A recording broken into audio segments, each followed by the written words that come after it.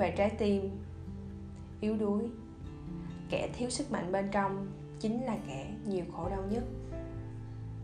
Thói quen hưởng thụ.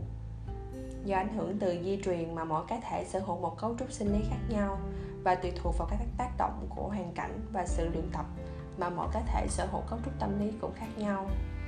Dù rằng tâm lý mới là yếu tố quyết định nên hành vi và thái độ sống, nhưng sinh lý cũng góp phần quan trọng để thay đổi hình thành nên tính cách con người.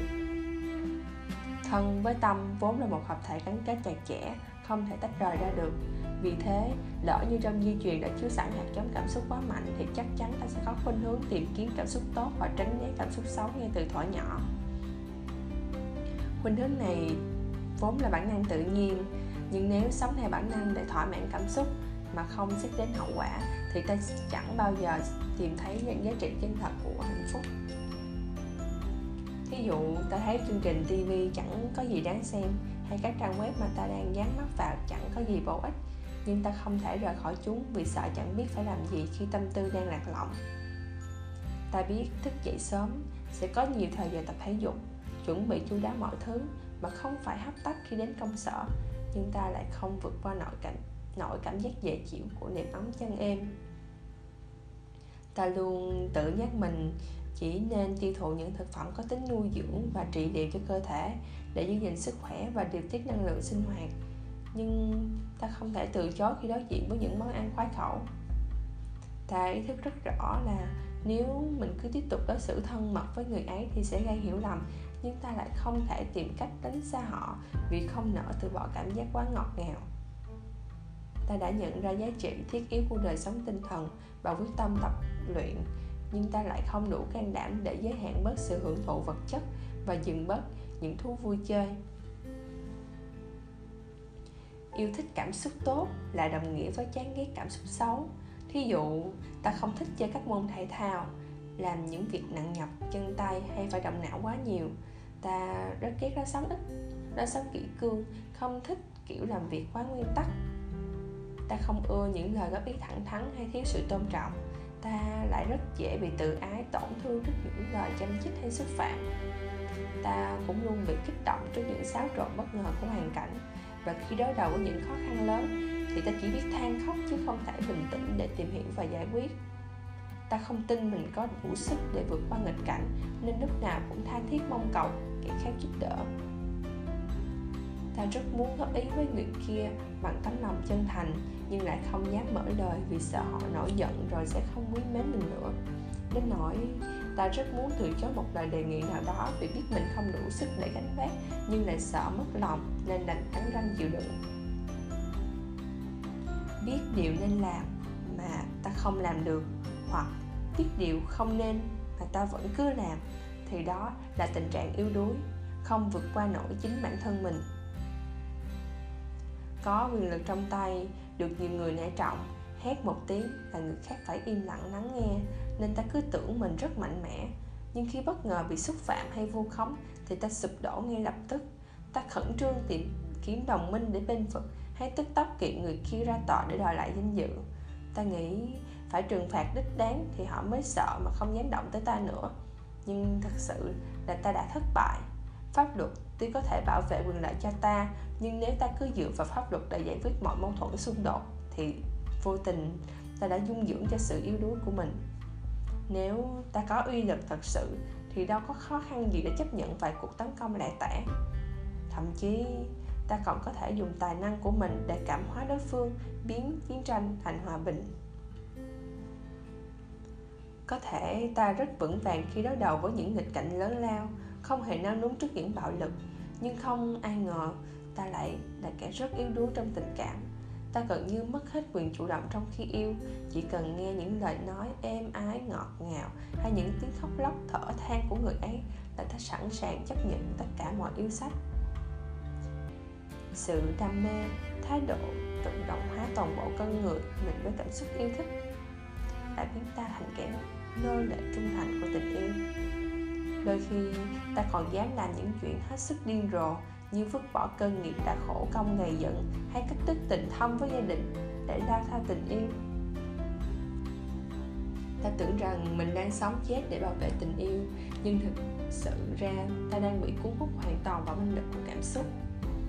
Nên khi bị phụ tình thì ta thấy mình chẳng còn giá trị gì để sống. Hai kẻ yêu đương cuồng nhiệt kiếp chung cuộc đời với nhau thì chẳng khác nào hai kẻ yếu đuối đang muốn dựa dẫm vào nhau. Thật ra ai cũng có lúc yếu đuối. Đó là những lúc ta đánh mất sự tỉnh thức và để cho sự đam mê trỗi dậy, hay những lúc nghịch cảnh tấn công đột ngột khiến ta không kịp chống đỡ.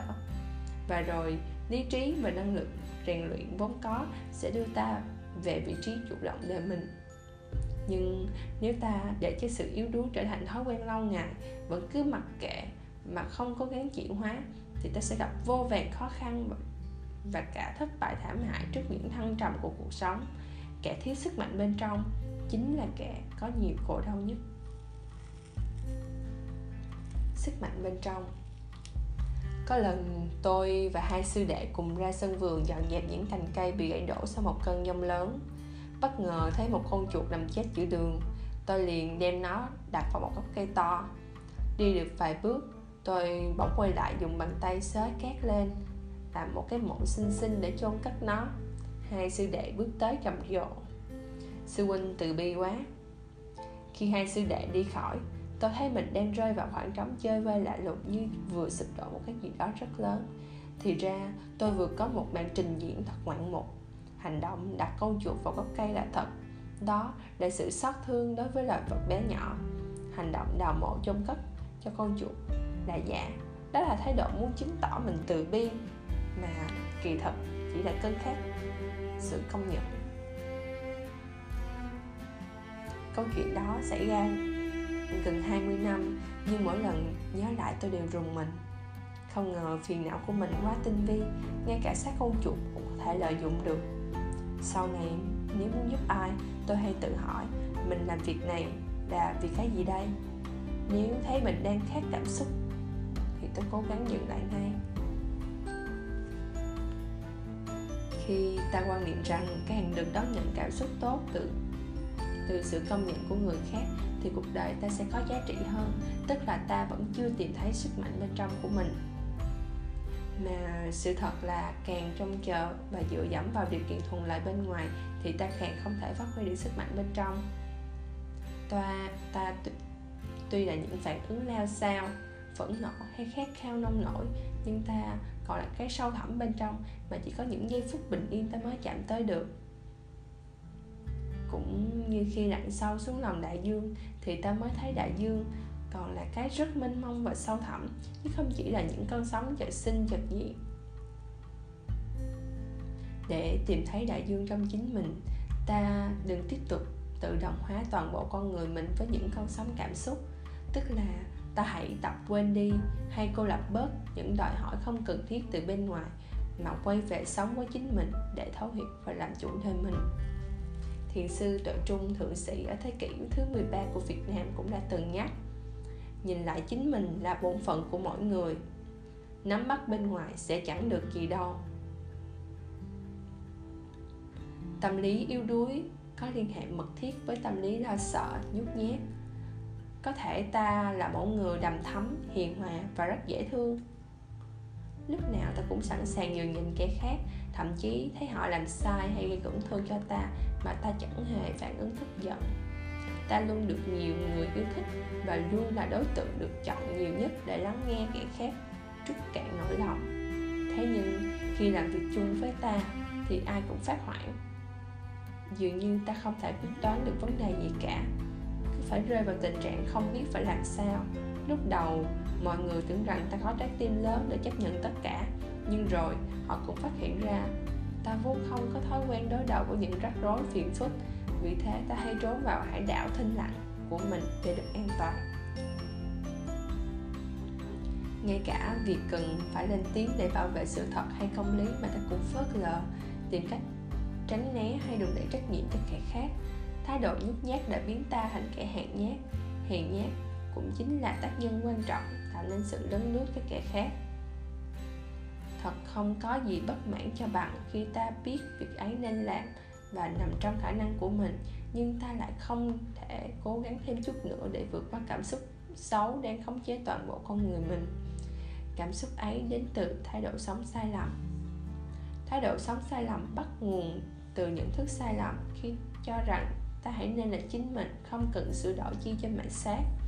Từ đó, ta luôn tìm mọi cách để cưng chiều hay thăng hoa cảm xúc yêu thích. Tài năng bẩm sinh đôi khi là nguyên nhân chính dẫn đến tính cách yếu đuối.